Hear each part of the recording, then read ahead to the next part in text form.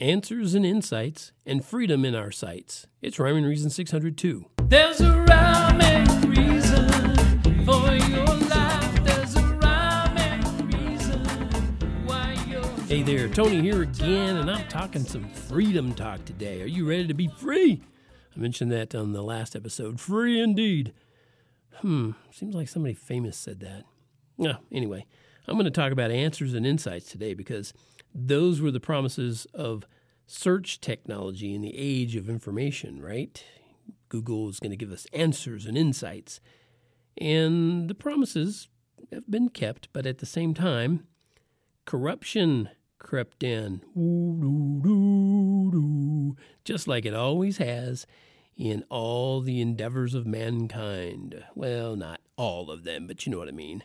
During all generations, corruption has crept in. It's reared its ugly head in every generation, and we are another generation that, it's in there. I mean, you can type in a word or a phrase for, anything you want to look for. Like, you get instant answers and insights.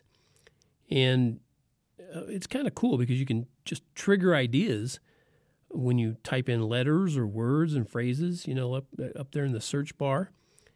That happens because Google and other search engines have what they call suggestions for you.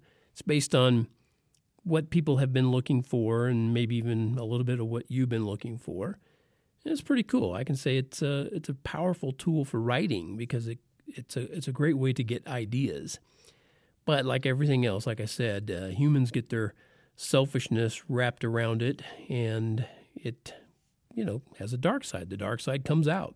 For example, I read an article about what appears to be manipulated results from searches on the subject of election fraud in America. What? People do that? Yeah, appears that they do that. And then there's social media censorship. They place that on the information from sources whose worldview, let's say, leans to the right. But you know what? If you're a Christian, none of this should come as much of a surprise to you. At least not if you remember what Jesus said about those who hated and persecuted him. What makes it so excruciatingly despicable, though, is how many brave and strong Americans really gave their valiant efforts and even their lives to ensure this country could be a beacon of light, a ray of hope to a world that's filled with hatred for Jesus. I know generations in America grew up knowing they could worship God freely. They knew that.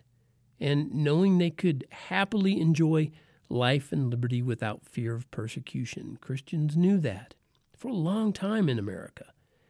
And oppressed people from all around the world came here seeking that same freedom for themselves and their posterity, as the Constitution puts it. They came here seeking that freedom, even if it wasn't to be a Christian, to have freedom of worship. They wanted that freedom that they were given that included freedom of worship. And America has been the only place where you could genuinely have all those freedoms. And those people who came here, they found that answer that they were looking for. So I was noticing on Pearl Harbor Remembrance Day that was also this month, back on December 7th, for those of you who might not have that date jump into your mind right away. I was just stopping to kind of think about it and remember all those who gave all so that we could have all that we have. And none of them could have given their lives if Jesus hadn't given his first. And he said, greater love has no one than this, than to lay down one's life for his friends. And then he didn't just say it, he lived it.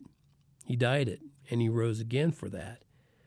And the people who died at Pearl Harbor and throughout World War II and all the wars we've had throughout American history, so much of those lives were given, you can say lost, but given so that we could have the freedoms that we have. Currently, people want to tear down America and say terrible things about this country. And the irony is that this is the only country where you can say that without having your head cut off or shot, or you're shot or banned, or put in some gulag in the northern hinterlands. This is the only country where you can do what they're doing and get away with it, really. Well, you can in some Western countries in some ways, but not nearly as much as you could in America all this time. But none of those guys could have valiantly laid down their lives for our freedoms if Jesus hadn't laid his down for our ultimate and eternal freedom. I wish I could see the hearts changed in the people who control media and tech and politics and industries. And it'd just be awesome to witness the difference they could make, when they make the decision to love their neighbor. How about that? I mean, it's amazing how many people hate Christianity and hate the Christian God when he's saying there are two things you must do: love him and love your neighbor. What's all this love stuff, right?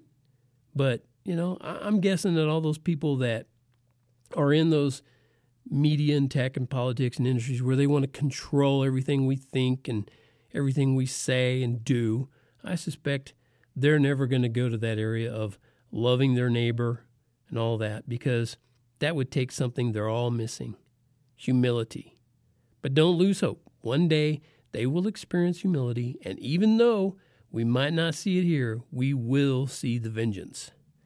And from the brisk blue breeze came a static spark, like a lantern light in the deepest dark, and a single soul shared a right remark: without wisdom, quest is a question mark.